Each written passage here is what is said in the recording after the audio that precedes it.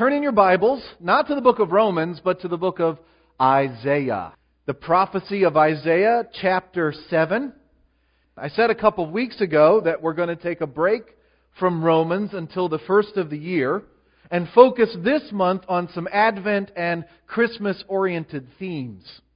Last week, Pastor Jeff Powell reminded us what Christmas is all about. It's about focusing on Jesus Christ and who He is. So we're going to continue that focus this week.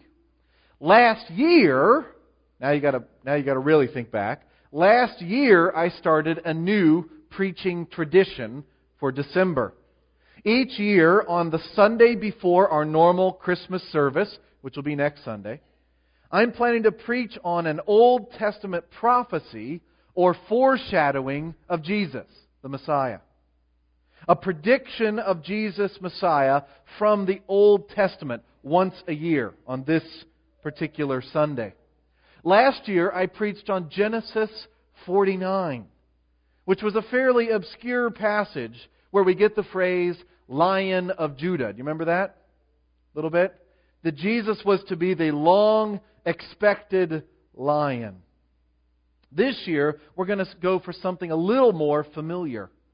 It's where in the Old Testament that we get the prophecy of Immanuel. And what does Immanuel mean? God with us. That's right. All 4 of our Advent readings are about Immanuel this year. Next Sunday's message in the morning will be about Immanuel from Matthew chapter 1. And my message on Christmas Eve this year will also be about this meaning, this theme of Immanuel. But Isaiah 7 is where it all starts. Isaiah chapter 7 and 8. Our message for today is entitled, O Immanuel, from chapter 8, verse 8. O Immanuel. Now this passage, if you haven't studied it before, will probably surprise you today. It's not what you might expect. You and I might guess that this is one of those places in the Old Testament that says something like this. One day there will be a Messiah. He is coming. He's not here yet. Let me tell you what He will be like so you will recognize Him. And then there's this list of predictions. And they're pretty straightforward. He will be like this. He will be like this. He will be like this and like this and like this. And you will recognize Him like this. And on top of everything else, the list says that the Messiah will carry the title of Immanuel. But that's not how it is. It's not at all how it is. There are places in the Old Testament that are more like that than others. Isaiah 9, 6 through 11. And Isaiah 53, 1 through 12. And Micah 5, 2 through 5. And Psalm 110 and others. But many of the prophecies of the Messiah in the Old Testament aren't like that at all. Jesus is all over the Old Testament, but often in types and shadows and prefigurements and patterns. He pops up where you don't expect Him, and then He melts into the rest of the story, leaving you longing for more.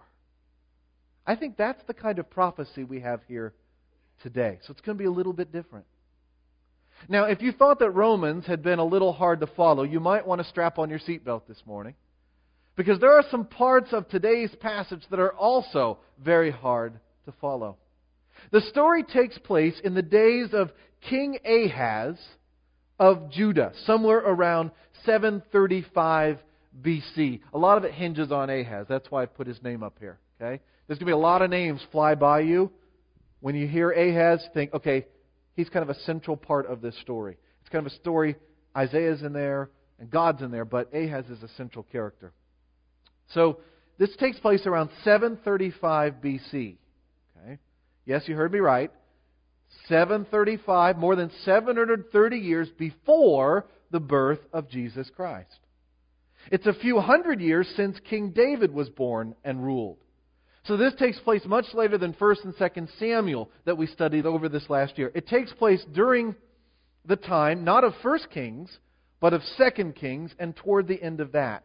So around chapter 16 of 2nd Kings. So you got it in your mind? Okay? It's after David, a couple hundred years, before Jesus, about 700 years. Okay? King Ahaz of Judah is the king of the southern kingdom. After the breakup of Israel into two different kingdoms, the northern kingdom, called Israel, or sometimes Ephraim, who was the chief tribe up there, had consistently bad kings, and the southern kingdom had sometimes good and sometimes bad kings. Everybody know their Hebrew history enough to kind of follow me where I'm going with this? Which one was Ahaz? On the king meter, is Ahaz a thumbs up, a thumbs down, or a thumb sideways? Which do you think it is? Okay? Unfortunately, Ahaz is a thumbs down. Ahaz is of the line of David. He is a ruler of Judah from Jerusalem, but he does not make wise and godly choices. And the issue of the day for Judah is what to do about Syria and Israel. Syria and Israel are the two national neighbors to the north of Judah. Okay? So if Judah is our focus, then right above Judah is Israel, and right above Israel is Syria. And they are the two neighbors to the north of Judah, and they have teamed up to be the enemy of Judah. Yes, even though Israel and Judah are brothers, they are enemies right now. So who's fighting whom? Who's fighting whom? Have you been able to follow me? Okay, Judah is the southern kingdom. Ahaz is the king. He's worried about his northern neighbor, which are his brothers, Israel. They've teamed up with Syria, the next nation to the north, to fight against Judah. Okay? That's what Ahaz is scared of. It's in this context of that threat that the word Immanuel first appears in our Bibles. Let's pray together and then go see what happens. Father, we've sung about it, and it's been glorious singing. Glorious voices attuned to one another, listening to one another, and joining together in praise of our Savior, the Lord Jesus Christ, who is Immanuel, God with us. We pray that He would get glory now as we focus our minds on Your holy Word. Thank You for giving us Your Word. It's amazing that we have the Word of God. And here, even in our own heart language. This is the language we speak and use every day. And here we have Your Word in it to speak to us. Shame on us if we don't bend our ear. Shame on us if we don't do our best to understand what You're saying to us today. Thank You for speaking. We pray that Your Holy Spirit would illumine our hearts and minds to understand better Immanuel. And we pray it in Immanuel's name. Amen. Okay, so Isaiah chapter 7, verse 1, you got it?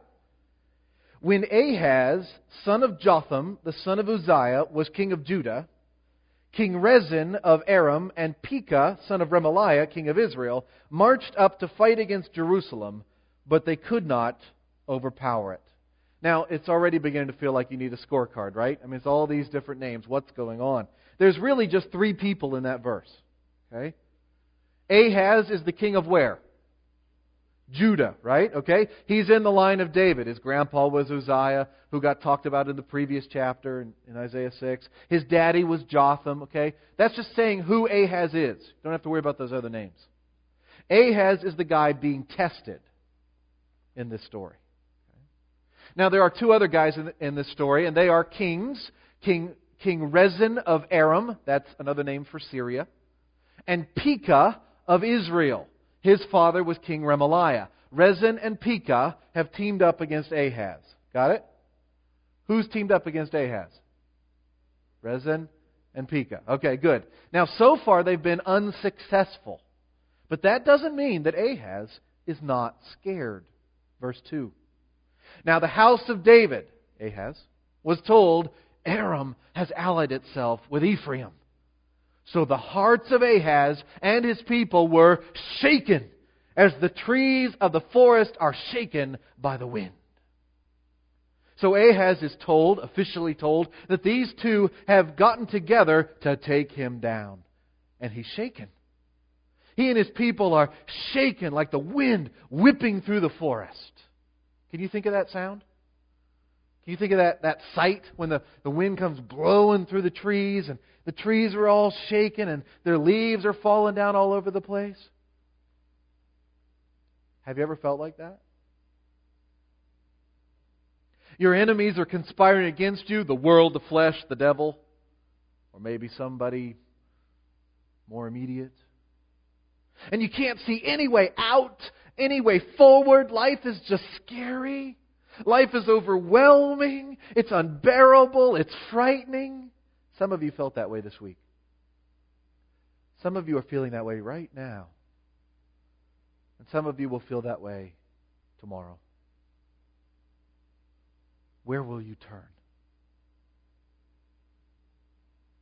The Lord gives Ahaz a chance to turn to Him. Look at verse 3. Then the Lord said to Isaiah, there's our prophet, now fourth person in the story, "Go out, you and your son Shear-Jashub, to meet Ahaz at the end of the aqueduct of the upper pool on the road to the washerman's field." So, Isaiah and his son, another member of this story, are sent on a prophetic mission. Ahaz will be checking his resources in light of the coming attack. So Isaiah and Shear-Jashub have a message for him. By the way, Isaiah's son, his son's name is probably not a coincidence. His name means a remnant will return. And he's sent along on this. It's probably not a coincidence. And here's the message that they are to deliver. Say to him, be careful, keep calm, and don't be afraid. Anybody else need to hear that message this week? Do not lose heart because of these two smoldering stubs of firewood, because of the fierce anger of Rezin and Aram and the son of Remaliah. The message is, Ahaz, don't worry. Don't be scared. Don't be shaking in your boots. Rezin and Pekah aren't anything but smoldering stubs of firewood. You know what those are, right? When you have a campfire, well, the night you have the campfire, it's really hot, really dangerous, right? In the morning, there's this little trickle of smoke kind of coming off of it, right? You can still almost grab it with your bare hands and put it away, right? Especially if you grab the end, it isn't hot anymore, right? Don't worry about it. That's what Isaiah is supposed to say to Ahaz. Smoldering stubs of firewood. Okay? They're like cigarette butts on the floor, on the ground. Just don't worry about that. Now that's not how they seem. Right? They seem like they shake the whole forest. But they're really just smoldering stubs of firewood. They're about burnt out. No, they have bad plans. Oh yes, they do. But Ahaz, don't be scared of them. Verse 5. Aram, Ephraim, and Remaliah's son have plotted your ruin, saying, let us invade Judah. Let's tear it apart and divide it among ourselves and make the son of Tabeel king over it. Overthrow and puppet dictator, replacing King Ahaz. Yet, this is what the sovereign Lord says. It will not take place. It will not happen. For the head of Aram is Damascus, and the head of Damascus is only Rezin. Ha! The ha is in the Hebrew. Trust me. Within 65 years, Ephraim will be too shattered to be a people. That's where we get the Samaritans from, in fact. Right? Israel is busted to pieces. There's nothing left up there, and the few people left intermarry, and we get these half-breed Samaritans, right? Within 65 years, that's all going to be over. Don't worry. The head of Ephraim is Samaria, and the head of Samaria is only Remaliah's son. If you do not stand firm in your faith, you will not stand at all. Here's the application. It was good for Ahaz, and it's good for us today. Don't shake. Stand firm. God has promised so much to us. So when the storms of life come and shake us like the trees of the forest, we need not give in, but to stand firm in faith. Verse 9, if you do not stand firm in your faith, you will not stand at all. God says these threats are nothing. Rezin, Pekah, you're scared of them? Stand firm. And God's probably saying the same thing to you about the threats of your enemies. They feel big. They feel scary. They feel strong. They are painful. They do hurt, they do loom, they do threaten you. But He says, trust me. Don't be scared of those things. If you do not stand firm in your faith, you will not stand at all. Be careful, be calm, and don't be afraid. Now, what do you think King Ahaz will do? Well, we already said that on the thumb meter, he's one of these kings. Sadly, I have to report that he does not do well. Ahaz, in fact, is determined to worry. He's determined to be frightened. He's determined to go on his own. He doesn't believe Isaiah and Shir-Jashub. He hardly listens to them. He doesn't listen to God. Here's how it works out. In verses 10 and 11, God offers him a blank check. Look at verse 10. Again, the Lord spoke to Ahaz, ask the Lord your God for a sign, whether in the deepest depths or in the highest heights. Go ahead, he says. No limits. Right? No limits. Cash out the bank. Sky's the limit, or the stars the limit. Go ahead. Go ahead, ask me. Ask for a sign. And so in verse 12, Ahaz says, but Ahaz said, I will not ask. I will not put the Lord to the test. Wrong answer, Ahaz. He failed his test. Now, it sounds good, right? It sounds pious. I will not put the Lord to the test. The Bible says, don't test the Lord. Don't demand a sign. It's good to not demand a sign. But it's not good when the Lord offers you one and tells you to ask for one. Verse 13. Then Isaiah said, hear now the house of David. Is it not enough to try the patience of men? Will you try the patience of my God also? Ahaz. God told you to ask for a sign. He told you to trust Him. He told you to test Him out. And you refused? See, that's a lack of faith. Now let me tell you what foolishness is apparently going through Ahaz's mind. Ahaz was trusting in himself and his resources and his wisdom. And he was planning to trust in Assyria, the nation of Assyria. You see, Ahaz has a plan. Ahaz is going to ask the big ravenous nation to the north, even more of Syria, called Assyria, to help him to deal with his problem of Syria, Aram, and Israel. Ahaz is going to put his trust in an alliance with this bigger power of Assyria. 2 Kings 16 tells us that he does just that. And the rest of Isaiah tells us the same thing. You see, Ahaz doesn't feel the need to test the Lord because he's got other things to lean on. Here's the application. Don't trust in yourself. Believe in Immanuel. Sadly, we often do the opposite. We put our faith in our own abilities and our own resources. We say, well, I think I'm smart enough to do that.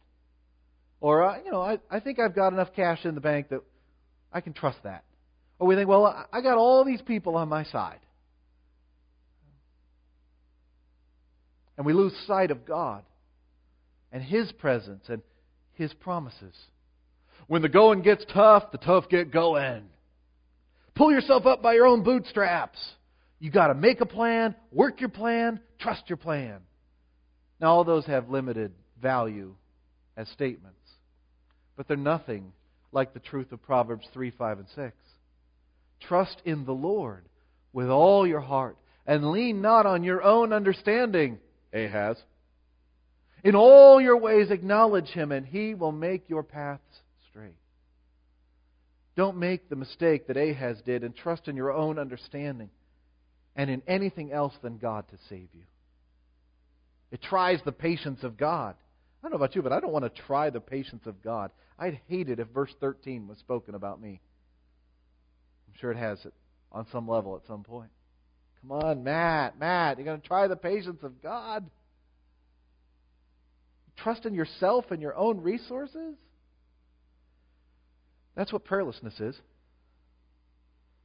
when I say, well, I'm not going to pray about that. I got this one covered. That's doing that very thing Ahaz was doing. I want to trust in the presence and promises of God. I want to believe in Immanuel. Look at verse 14. Okay, King Ahaz, you don't want a sign? Well, you're going to get one anyway. Therefore, the Lord Himself will give you a sign. The virgin will be with child and will give birth to a son and will call him Immanuel. Now there's our verse. All right, that's the key verse of this week. There's our prediction. There's our prophecy. Next week, I'm going to take up Matthew 1 and show you how Matthew sees this miraculously fulfilled in the birth of Jesus Christ. But I think there was a partial fulfillment in the days of Isaiah. This baby with the special name Immanuel was a sign to King Ahaz. So I think that King Ahaz must have seen the first fulfillment of Immanuel in his own day. See what verses 15 and 16 say about the boy. He will eat curds and honey when he knows enough to reject the wrong and choose the right. But before the boy knows enough to reject the wrong and choose the right, the land of the two kings you dread will be laid waste. You see how this prophecy is fulfilled, at least in some part, in Ahaz's time? You didn't want a sign, Ahaz, but I'm giving it to you now. A young maiden will have a baby, and his name will be Immanuel. And while he's still on soft foods, or before he can tell right from wrong, the very thing you're so shaken about and not trusting me about will be all over. Now, some of you are saying, well, wait a second. I haven't heard this before. This is different from what I've been taught. You can see that's a different way of looking at verse 14 than some of us have been taught before. Some people only see Jesus in verse 14. And I highly respect those that do. They have good reasons for it. They believe the virgin is Mary and the baby is Jesus, and that's it. Okay? And if that's you, I highly respect you. But I think it's more like what we've seen with King David. Remember last year when we said that King David was the first Messiah? The first anointed one? And when David was at his best, he prefigures the Messiah to come, the perfect, greater one, great David's greater son. We saw a few weeks ago that Adam was a type or a pattern of Christ to come. And we saw last year that David was a type or a pattern of the Christ to come. I tend to think that the first Immanuel was a pattern of the greatest Immanuel who was to come as well. So who was this first Immanuel? Well, scholars are split on that. Those who don't think that it refers just to Jesus don't necessarily agree on who it was in Isaiah's day. Some think it was an unknown woman with an unknown baby. She didn't know about all of this, just named her little son Immanuel, and it worked out that it was God's plan to send Ahaz a message. Some think it was a son of Ahaz and an unnamed new queen. That's because the baby eats curds and honey, which are sometimes referred to as royal food. And that would make him also a son of David in the line of the Messiah. But I don't think the timing is right for it to be a son of Ahaz. I tend to think that it's a new son of Isaiah. Isaiah and a new young wife. His first wife, Shear-Jashub's mom, is probably dead. And Isaiah is to take a young maiden of marriageable age, a virgin at the time of their wedding, and they come together and produce a little one that fulfills the first part of this prophecy. In a second, I'll show you why I think that. But first, we've got to see what happens to Ahaz and Judah. God has said, don't trust in yourself, believe in Immanuel, believe that God is with us. But that's not what Ahaz did. And the truth is that Assyria will not just come and wipe out Aram and Israel, but it will decimate the land of Judah as well. So you say you want Assyria, King Ahaz? Well, that's what you'll get. Look at verse 17. The Lord will bring on you and on your people and on the house of your father a time unlike any since Ephraim broke away from Judah. That was a troublesome time. He will bring the king of Assyria. In that day the Lord will whistle for flies from the distant streams of Egypt and for bees from the land of Assyria. Over here. They will all come and settle in the steep ravines and in the crevices in the rocks, on all the thorn bushes and at all the water holes. In that day the Lord will use a razor hired from beyond the river, the king of Assyria, to shave your head and the hair of your legs and to take off your beards also. Shame. In that day a man will keep alive a young cow and 2 goats, and because of the abundance of the milk they give, he'll have curds to eat. All who remain in the land will eat curds and honey. And that sounds good, but I think it's saying that there are so few people that one guy's cow and goats could feed them all, so to speak. In that day, in every place where there were 1,000 vines worth 1,000 silver shekels, there will only be briars and thorns. Men will go there with bow and arrow, for the land will be covered with briars and thorns. As for all the hills once cultivated by the hoe, you will no longer go there for fear of the briars and thorns. They will become places where cattle are turned loose and where sheep run.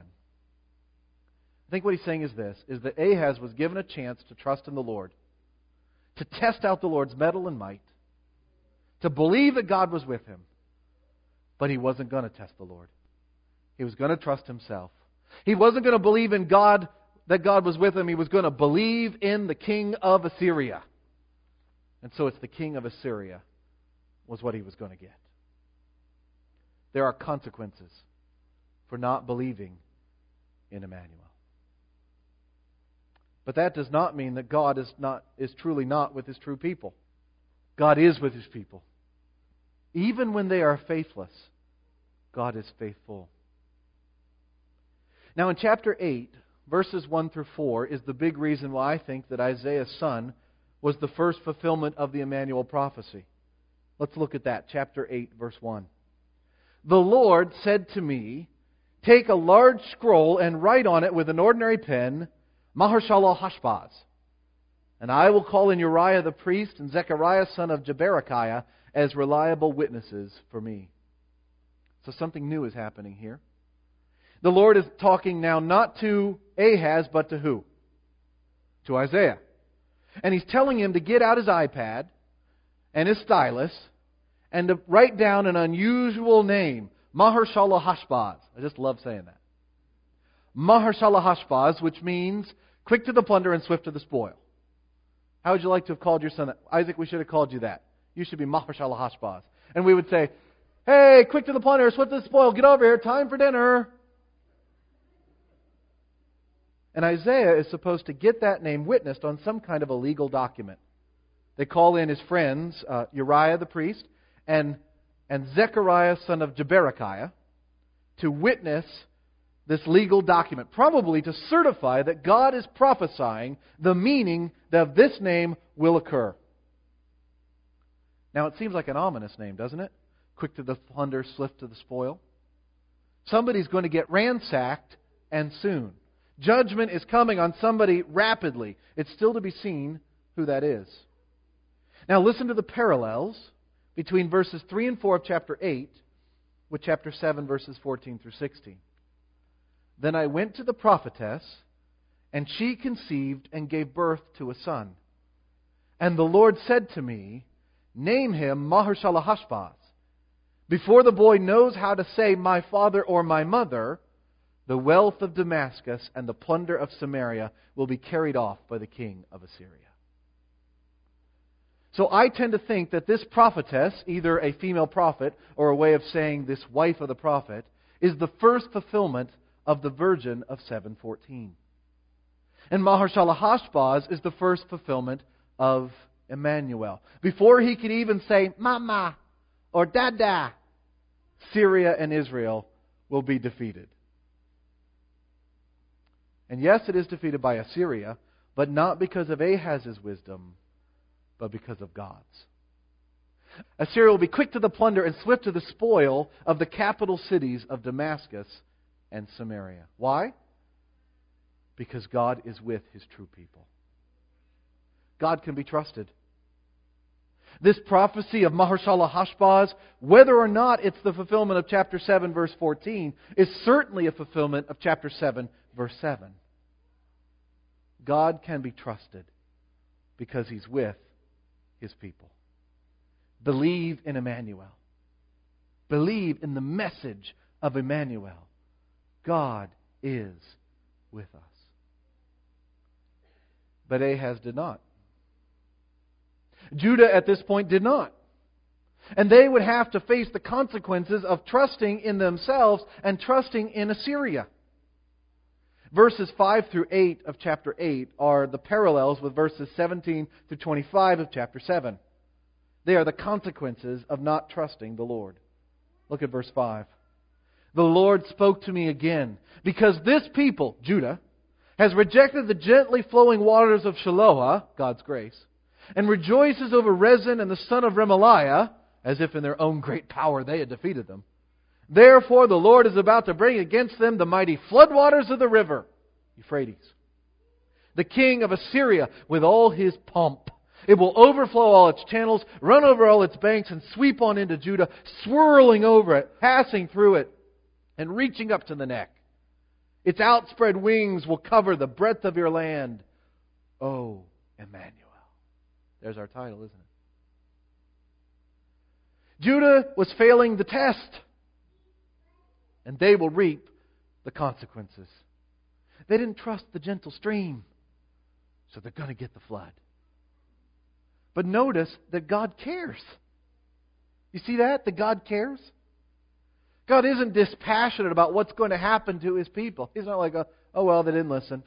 Send the flood. No, Ahaz is trying his patience in this previous chapter, and here he's almost crying over it. Even as they're experiencing the righteous discipline of the Lord, He is still with them because they are His. Notice that they're overwhelmed but not drowned. The water comes in, but it's up to their neck, right? They're standing on their tippy toes. It doesn't drown them out. Why? Because God is with them. Oh, Immanuel. God has made promises to the heir of David, the heirs of David, and to His people. And He's going to keep them. Even when they are faithless, He is faithful. The message of His name is still true. God is with them. Oh, Immanuel. It's Immanuel's land, promised and promised to him. And the message of His name is still true. God is still with us. Here's the application. Don't despair. Remember that God is with us. I was surprised at how negative these two chapters were. I thought if it was going to be about Immanuel, then they would be a bright light shining out of the darkness of the first half of Isaiah. There are those bright lights in the first half of Isaiah, in the first 39 chapters. Chapter 9 is like that. A light dawns. We're going to get a sun. And it's exciting. And then the second half is full of bright light. But aside from the great fulfillment of chapter 7, verse 14, these are pretty dark verses. Because God has not taken up on His offers. He offers to defeat their enemies. He offers to give them a sign of His good intentions. He offers His own presence to cheer and to guide. But except for a remnant, the Shear Jashubs, a remnant will return. They don't take Him up on these offers. They shake instead of standing firm. They trust themselves and their wisdom and their resources and their allies instead of believing in Immanuel. It's really kind of depressing. But that's how life can be, isn't it? In fact, this time of year is often one of the most depressing of the year for many people. Financial pressures, temptations to greed and gluttony, less daylight always makes me feel bad. Getting the whole Christmas thing together, maybe your family doesn't want to get together. Maybe they're not getting along. Maybe you've lost someone this year and they won't be at Christmas. Maybe you lost someone 10 years ago and you still feel it the most every Christmas. Life can get pretty depressing and even pretty scary. What does the future hold for us in the next year? What will be the Fergusons and the Ebola crisis and the Ukraine of 2015? And will we get swept up in it? What about ISIS? What if I die in the next year? What if I get attacked by the world, the flesh, and the devil? It's easy to give in to despair. But this text ends with a reminder of the meaning and message of Immanuel. It ends with a reminder that no weapon that's fashioned against our Lord will prosper.